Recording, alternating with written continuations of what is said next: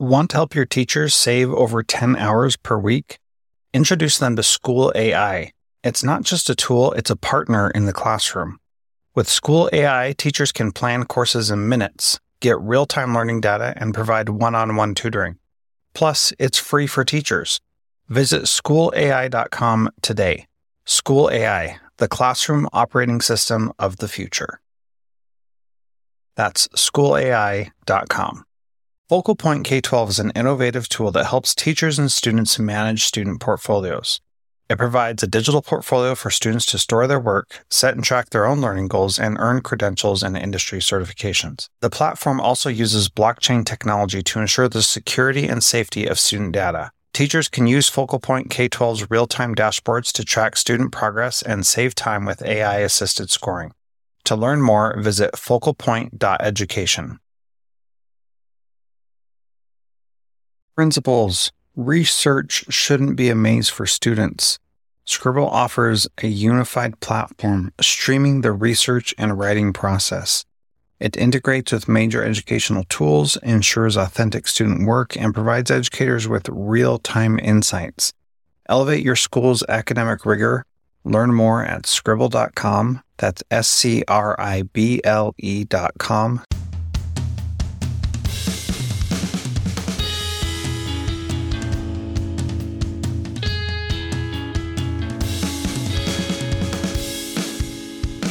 Welcome to Transformative Principal, where I help you stop putting out fires and start leading. I'm your host, Jethro Jones. You can follow me on Twitter at Jethro Jones.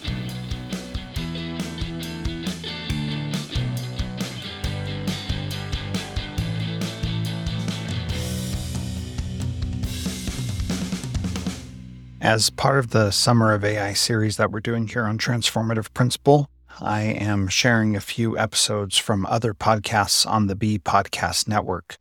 I encourage you to listen to them and check them out and learn more about the shows and the great work that so many people on the B Podcast Network are doing. Time is a precious commodity. As a principal, you know this all too well. Between lesson planning, grading, and providing personalized feedback, the hours in a day can quickly disappear. What if you could help your teachers get some of that time back? Introducing School AI. School AI is not just a tool, it's your teacher's partner in the classroom. Help your teachers save over 10 hours a week on busy work, allowing them to focus on what they do best, teaching. With School AI, teachers can plan courses in minutes, get real-time data on learning, and even provide one-on-one tutoring for every student. School AI also provides a FERPA-compliant ChatGPT experience. But that's not all. School AI's co-teacher feature is like a personal assistant, adapting daily lessons to student interests, checking for understanding, and even automating parent communication. And the best part, it's free for teachers. So if you're ready to reclaim your time and transform your school with the power of AI, visit schoolai.com today. School AI, the classroom operating system of the future. Visit them at schoolai.com. Here is one of those episodes. I hope you enjoy it.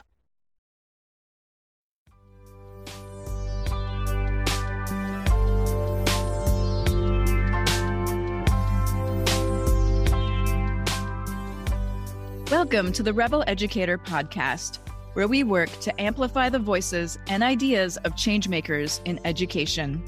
We talk with students, educators, and thought leaders who are questioning the status quo and resisting tradition in education.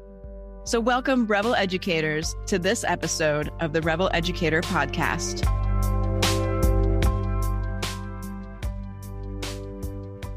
Welcome, Rebel Educators. I'm here today with Vriti Saraf. She is the founder of K20 Educators, the next generation of social learning for educators.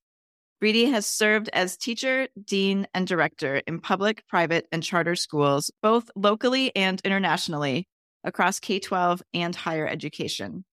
She founded K20 Educator to connect educators from around the world in order to realize their collective brilliance.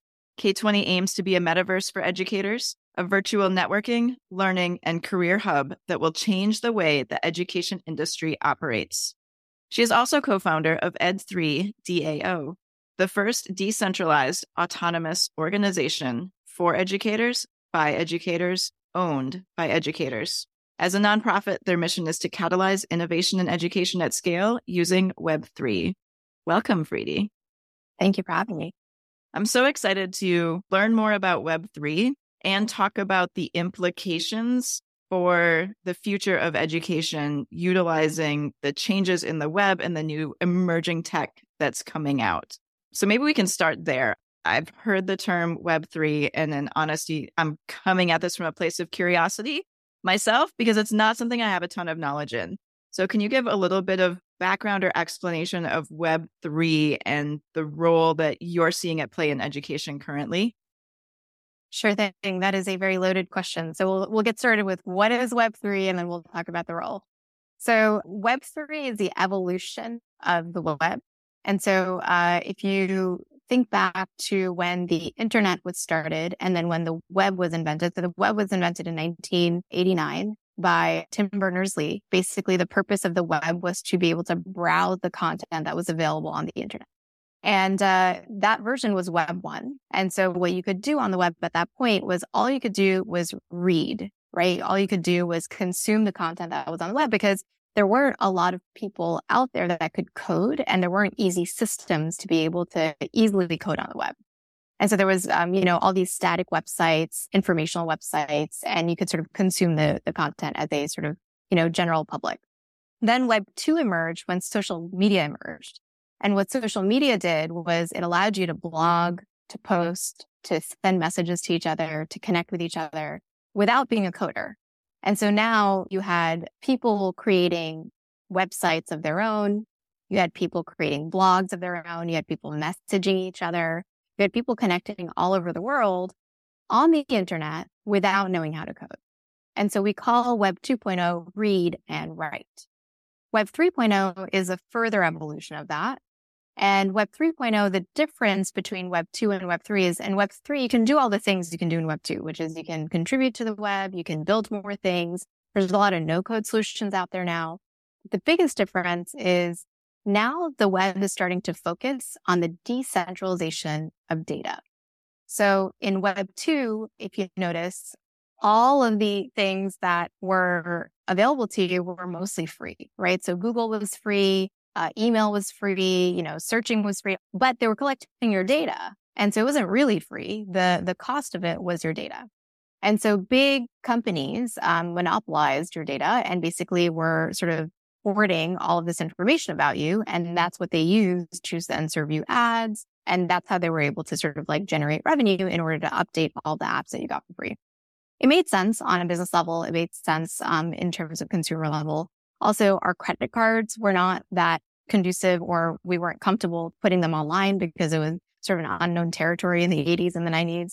But what's changed now is because of something called blockchain, which is the idea of storing your information or storing data in a decentralized way. So not one entity owning the information that you put on the web, but many different entities helping you own your own data. There's this movement in Web3 where you can contribute to the web, you can engage with the web, you can do all the things, but you no longer have to use your data as the way to access these apps. Your data can be owned by you. So that's really the difference between Web 1, Web 2, Web 3. And so what Web 3 is moving towards is basically everything that, you see on the web is Web 3 because it's just the evolution of it. But it's really moving towards that decentralization of data. So what do you see as implications or emerging ideas for the future of education? Yes. So there are a few different concepts that have emerged in Web3 that have dominated the industry, the space. And some of those ideas include putting things on blockchain, so having your data belong on a decentralized server. And the way that translates to education is credentialing. So right now we have our credentials, our transcripts, our badges, the certificates that we get, they belong with the institution that gives us the credential. So if I get my transcript from a high school, the high school owns it. I have to call them. I have to order it. I have to pay them a fee. Then if I get a transcript from college, I would, again, have to call the bursar, if I want to transfer any of my credits, if I want to transfer any of my credentials from one institution to the next, I have to call each institution. So what blockchain allows us to do is it allows us to take those credentials and put them in a wallet that belongs to us. And it turns those credentials into digital credentials. And so in the future, if I get a credential from Yale, let's say I take a class on happiness from Yale, and I get a certificate on that, then instead of Yale owning it, Yale represents the verifier, but I own that credential and I can access it anytime and give it to whomever I want and let whomever I want see it. So that changes the way that credentials are handled in education and allows us to sort of own our data there. The implications of that are, number one, it's obviously convenient because we own our own data and we can sort of like transfer them. Imagine like your medical records being owned by you. Imagine your educational records being owned by you, your employment records being owned by you, and them not being owned by big companies, right? So it's just a huge amount of convenience. And you can sort of like send them to whomever you want. You can make them visible to whomever you want, invisible to whomever you want, things like that. But then the bigger implication is the decentralization of learning. So right now, if I want to get a degree, I would have to go to an institution, a college, university to get my degree. But the implication of decentralized credentials or credentials being on blockchain is that perhaps there is a world out there where I can choose what my degree is and get it verified by the different institutions and create my own degree program that lives with me. So I can say, I want to take a class at Harvard. I want to take a class at this community college. I want to take a class at Yale. I want to take a class with this tutor. And all of that culminates into one degree that I've created for myself, verified by each of these institutions, but owned by me. So that's a bigger implication of these decentralized learning systems, which is you can decentralize your entire learning trajectory and learning career. And you can also take advantage of global learning. You don't have to do it just in your city. You can take advantage of micro schooling where you can do these things on a smaller level instead of sort of larger university. So that's the first thing. The second sort of part of the Web3 ecosystem is something called a DAO, which is a decentralized autonomous organization. Basically, a DAO is like a co-op where, the vote is democratized for how the decisions are made. But the difference between a DAO and a co-op is that in a DAO, all of your transactions fiscally and all of your transaction in terms of voting also live on blockchain. And what that does is it eliminates the intermediary for who's actually making the decision. So let's say we want to make a decision and vote on how educators get grants within our DAO. Instead of us collecting the votes and then there being a committee that makes the final decision, as soon as the votes are collected, the blockchain executes the decision and the decision is made. There's no intermediary actually like vetting and adding up the things. So there's no corruption that can be possible in a DAO. And everything in a DAO is transparent. So you can actually see where the money's going, who it's going to, how it's going to them, all that kind of stuff. And so the implication for education there is DAOs can be really great models for schools and universities. Because today, schools and universities, it's really the administrative staff that makes the decisions. But imagine if the students, the parents, the teachers, the admin staff, everyone had a stake in the school and actually were able to make democratized decisions about what the curriculum was, what the after-school programming were, what teachers get paid, how the budget gets allocated, all that kind of stuff. And then third, major implication in education under Web3 is the concept of a metaverse. So metaverse, as you've probably heard, is this AR/VR environment currently that allows you to engage with people all over the world, but in an avatar-based form. The future of the metaverse is not just that. The future of the metaverse is basically encompassing everything you can do in the real world. You can do online, but we're not there yet. So currently, metaverse environments really allow for people to build relationships with each other, where it's not just sort of like a floating head on a screen, but it's actually allowing people to have agency, walk around, have spontaneous conversations. And the implications on education on that are huge because it allows you to emulate a real life environment online. So I'll stop there because I know I've been talking for quite a bit. Yeah, I have so many thoughts. My first is kind of around where you started and where you ended, talking about, higher education and being able to have our own credentials, which on one side sounds great. And I'm going to play a little devil's advocate, I think, because it sounds amazing to be able to take a class at Yale and at Harvard and at Stanford. And of course, you can't be at Harvard at 10 a.m. and Stanford at 1 p.m. and back to Yale for a 3 p.m. class. So you're doing everything online. And for some people, that works great. But I also am really curious about your thoughts on how we still maintain human connection, and talking about the metaverse and like, yes, we can build relationships there, but it's not us. We're not looking at another human. We're not seeing another person's expressions. We're not seeing their eyes well up with tears, even if they don't start to cry and their voice doesn't waver. Like, these are cues that we get when we see another human that we can't get when we're not a floating head, but even a walking avatar in the metaverse. And the dystopian in me goes to Ready Player One and how far that could go when everybody's online and nobody's in the real world. But the educator in me, I have an elementary school, and one of the real things we've seen definitely through the pandemic is that kids need to learn around humans. And so how do we balance this difference of having all these new possibilities for college and for education and for the metaverse, and still really place a large importance on our own humanity and human connection, like actually with another person who's not in a screen? And I understand the irony of this as I'm talking to you through a screen. But but I think that's where, like, the more that I see and the more cool things they are. And I saw a bunch on your website where people were doing contests and creating things in GatherTown and creating ways that students could learn their math facts or multiplication fluency, or like, it's Lunar New Year, so signs of the Chinese zodiac table, right? All of these ways gamified online. But in some ways, it feels like we're using super cool tech to teach the same things. So I guess my question's going in two directions here. One is, how do we still really bring in the importance of human connection?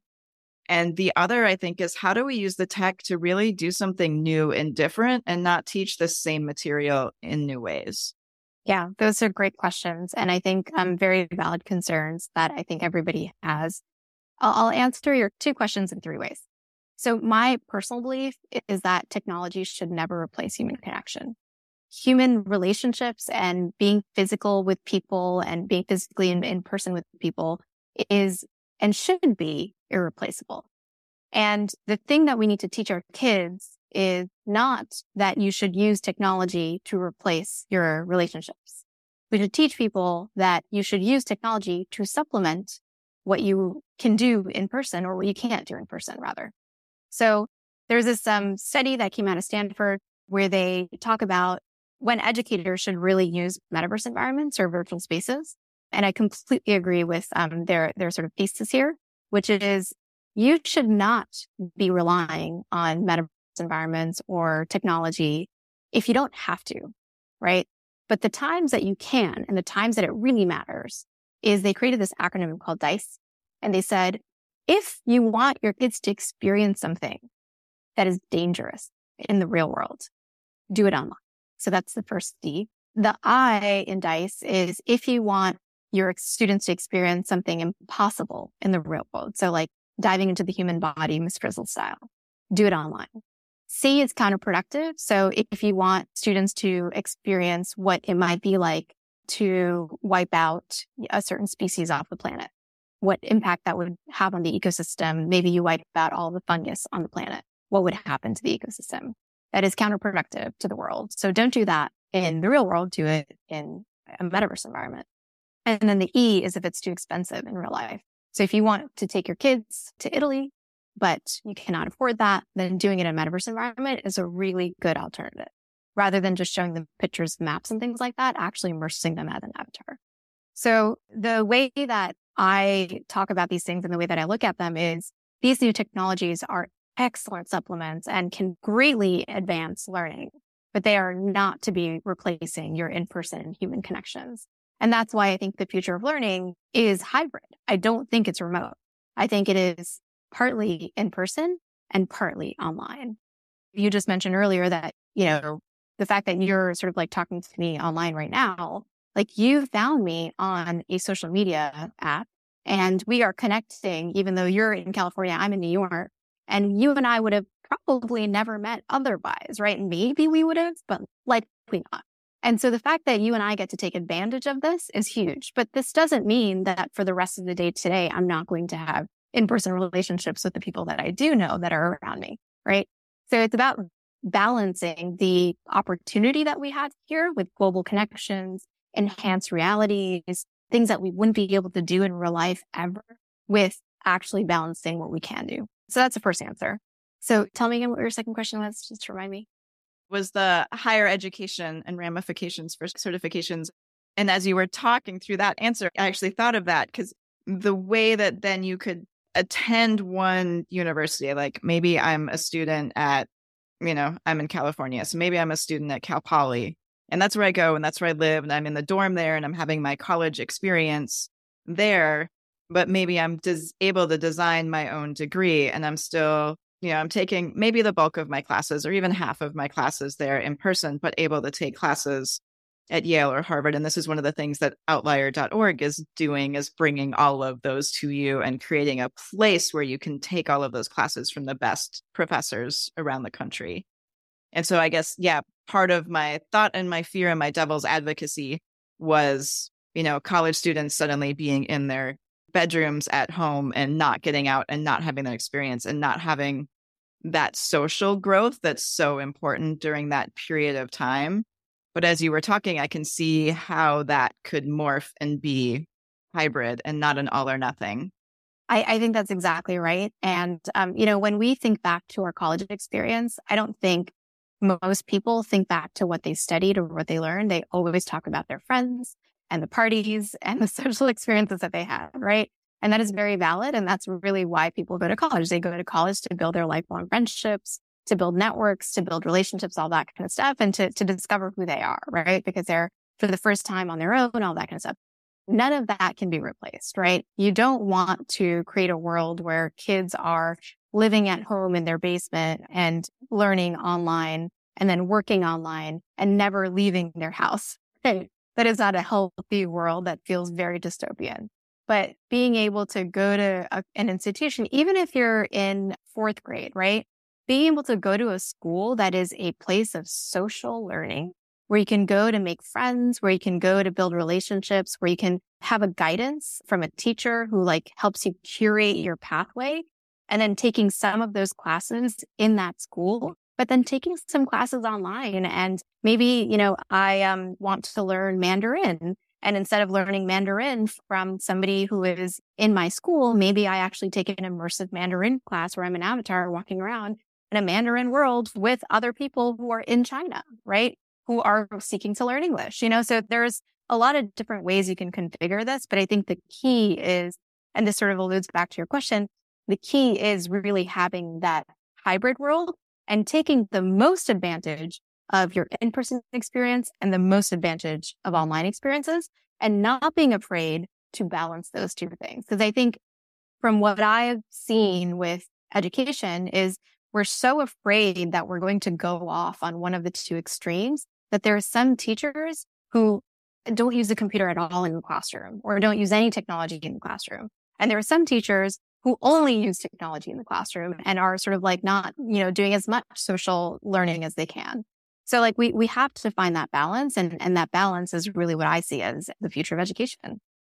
Picture this: a student drowning in tabs, tools, and notes, struggling to piece together a research project. Sounds familiar, right? Now, imagine all of that streamlined under one roof. That's Scribble. Scribble is more than just a tool, it's a game changer. Students can curate, annotate, cite, and write all in one place. Collaborative annotations? Check. Automatic citations? Check. Real-time feedback for educators? You bet. And the best part is, it's not just about making tasks easier, it's about freeing up time for higher-level learning and critical thinking. Are you worried about AI plagiarism? With Scribble, students show their authentic work process, making it genuine and credible. And I mentioned it won the Soup's Choice Award for College and Career Readiness. So if you're ready to transform the way your school approaches research and writing, head over to scribble.com and see the magic for yourself. That's SCRIBLE.com. As you were talking, I was picturing college as like relationship hubs. Like it's not necessarily a college that you go to for a degree anymore, but it's a relationship space for, I don't know, 18 to 22-year-olds, right? It's like it becomes this intermediate, how do you learn to be an adult space between home and the real world, which is what college is, right? Yeah. And then to add to that, we have been creating these superficial structures for students since the industrial era, right? We've been creating this one-size-fits-all classrooms where we force students to learn in one way. But what we've learned from, I think, the pandemic and even earlier than that is when kids are able to curate developmentally appropriate and personalized learning pathways, which I think is similar to what you're sort of exploring at your school, there's so much more success and stickiness and retention of content, and they're able to sort of like build on their interests and are actually able to learn more than they could if they're just learning something that was sort of standardized for them. So to be able to curate pathways for students individually is, I think, where we should head as a world, because it'll allow us to take more advantage of the knowledge that's out there, because there's so much content and knowledge out there, right? Like there's the internet and the world is just like teeming with so much information. And we're often just sort of stuck in a classroom worth of information rather than a world worth of information. Yeah. And then that brings on the new challenge of there's a world worth of information, and how do we teach students to sift through it and critically think about it and have conscious, respectful debate about what they're finding or what they're learning, or the way things are written about in one country versus the way another country writes about the exact same happening or event. That's so well said. What you just said is like the key, right? Like if we can teach kids to do that, if that's the thing that we're teaching in schools versus having them memorize the states, right? They can take that knowledge, that critical thinking, those competencies, and then apply that to any type of information that's out there. Because if they need to know about the states, they can Google that, right? But if they need to go into a situation and critically think about how they're going to transfer their knowledge into that situation, like that's the thing that we need to teach students.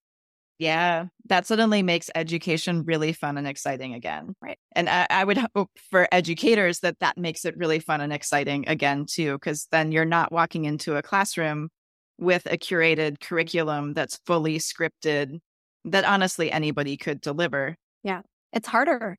Oh, it's way harder. But I mean, I hope that's why most educators go to school, is because they want to make a difference and they want to teach the students the things that are really going to matter and impact their lives. And so I think that was a beautiful example of how you pull together the web and in-person and educators and really create something for the future. So one of the things that I look at, or that I feel like I see a lot, and I mentioned this a little bit earlier, was using edtech tools to kind of teach the same things in new ways. So kids get excited because it's on a screen, but they're really just learning their math facts, which we can learn, as a group, we can learn on flashcards. We've been teaching these for, to your point, since the industrial age. And so some of it's teaching the same thing in new ways. And a lot of times it feels like it's gamifying low levels of knowledge. So just basic fluency, or just, can I name the 12 zodiac signs, to use an example I used earlier, or parts of speech. Can you name what part of speech this word is quickly, or learning sight words. And so it's really low levels of knowledge that, yes, are important and we need those to build on. But how can we use those gamified tools to really dig deeper into the knowledge? One thing is, as you said, those foundational pieces of knowledge are important, right? We do need to teach those, and gamifying them just makes them more palatable to students. We definitely should make better use of technology, and it shouldn't just be sort of, doing the same things you could do, because then what's the point of it? So the way that I've seen technology be used, or I've seen like great examples, are really where you can enhance your learning in a way that you couldn't do in real life. So I talked about DICE earlier. So, using metaverse environments to really enhance the learning. But then it's also about like human connection. So like if I can use technology to connect my students to an experience or a person that they would never meet in my classroom, I think that's really a huge opportunity. And then similarly, if I can get my student to experience a situation or a simulation that they would never experience in the classroom, online, or in a virtual environment, I think that's also another opportunity. So an example of that is if I want my students to understand what it would be like if they were in an emergency situation where they had to give somebody CPR or something like that. The actual logistics of it, the actual mechanism of giving someone CPR is something you can teach in real life. But to be able to simulate the fear, the anxiety, the fast-paced situation of all those things that are happening where it's this like dangerous situation that has happened, like you can't really simulate that in real life, but it is possible to simulate that in a gamified environment. That's really what video games do, right? I think one of the reasons kids love video games is because they get completely immersed in them. And they get that sense of fear. They get that sense of anxiety when they're like moving their avatar around. And so to be able to do something like that in that world and sort of like help them evolve emotionally and psychologically, I think is also really powerful. That's just one example that sort of comes off the top of my head. Maybe not the best example, but there are many more examples like that.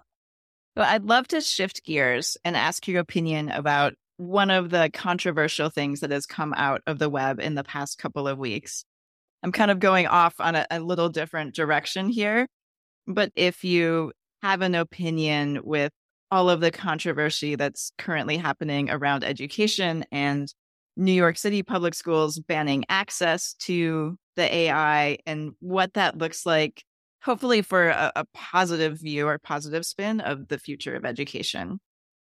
Yeah, I have lots of opinions on this and also have written on this.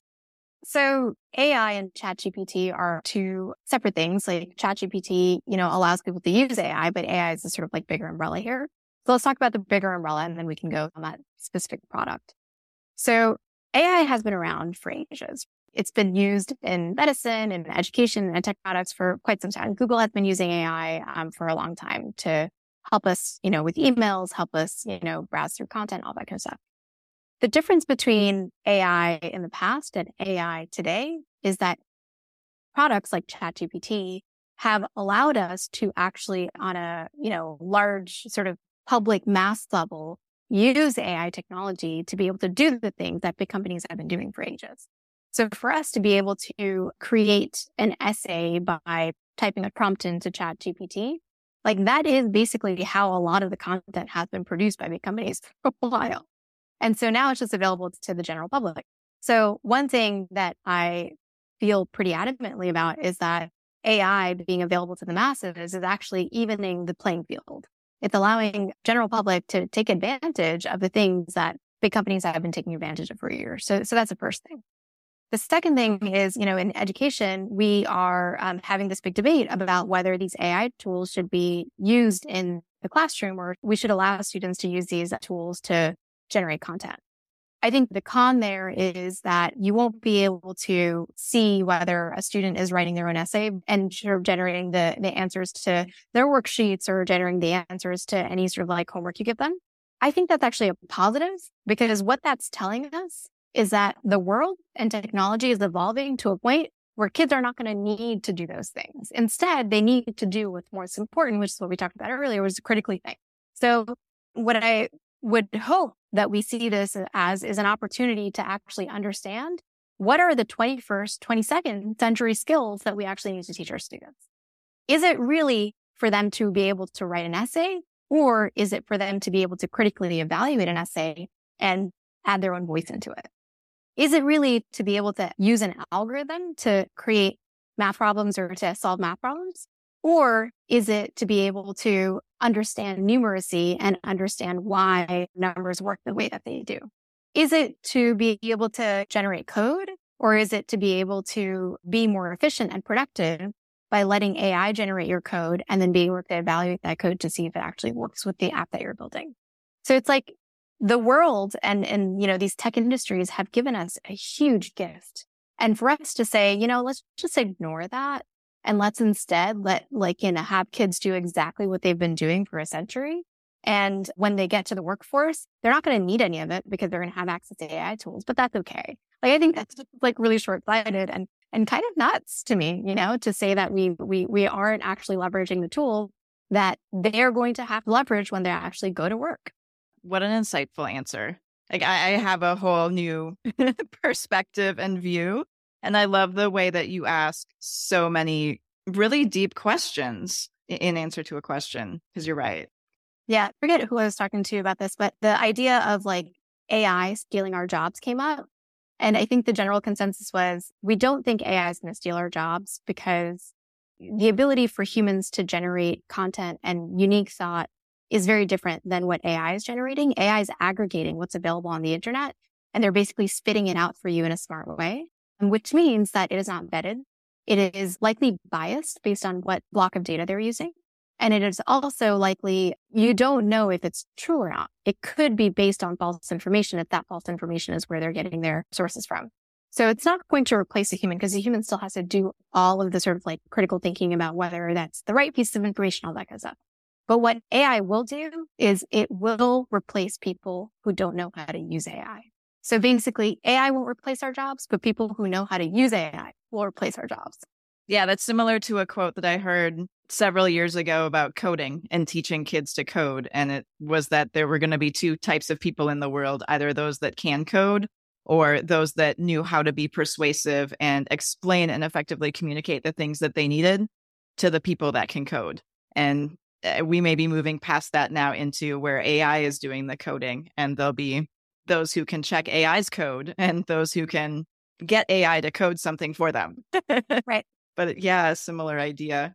Thank you so much for your time and for this conversation. How can people get in touch with you? I am available on Twitter at Vriti Saraf. I also have a newsletter. We actually had to migrate on Substack now. It is ed3metaverse.substack.com. And the newsletter is cool because every issue is a deep dive into a different concept of emerging tech for Web3. And so you can actually get basically all the information you need on any type of Web3 evolution or category happening, specifically contextualized for education. It's the largest newsletter for Web3 and education. So it's just a really great, and it's totally free. It's a great resource for folks that are interested in that. And then I'm also on LinkedIn. So those are three best ways. Wonderful. Thank you so much, Vriti. Thank you, Tanya. Thank you, everyone, for listening to the Rebel Educator podcast. I'd invite you to check out rebeleducator.com, where you can see all of our upcoming workshops, webinars, and professional development opportunities. upacademysf.com, where you can see our current progressive elementary school in action. And if you've enjoyed this episode, we'd love for you to leave a review and rate our show so that others can find it and love us too. Keep resisting tradition, Rebel Educators.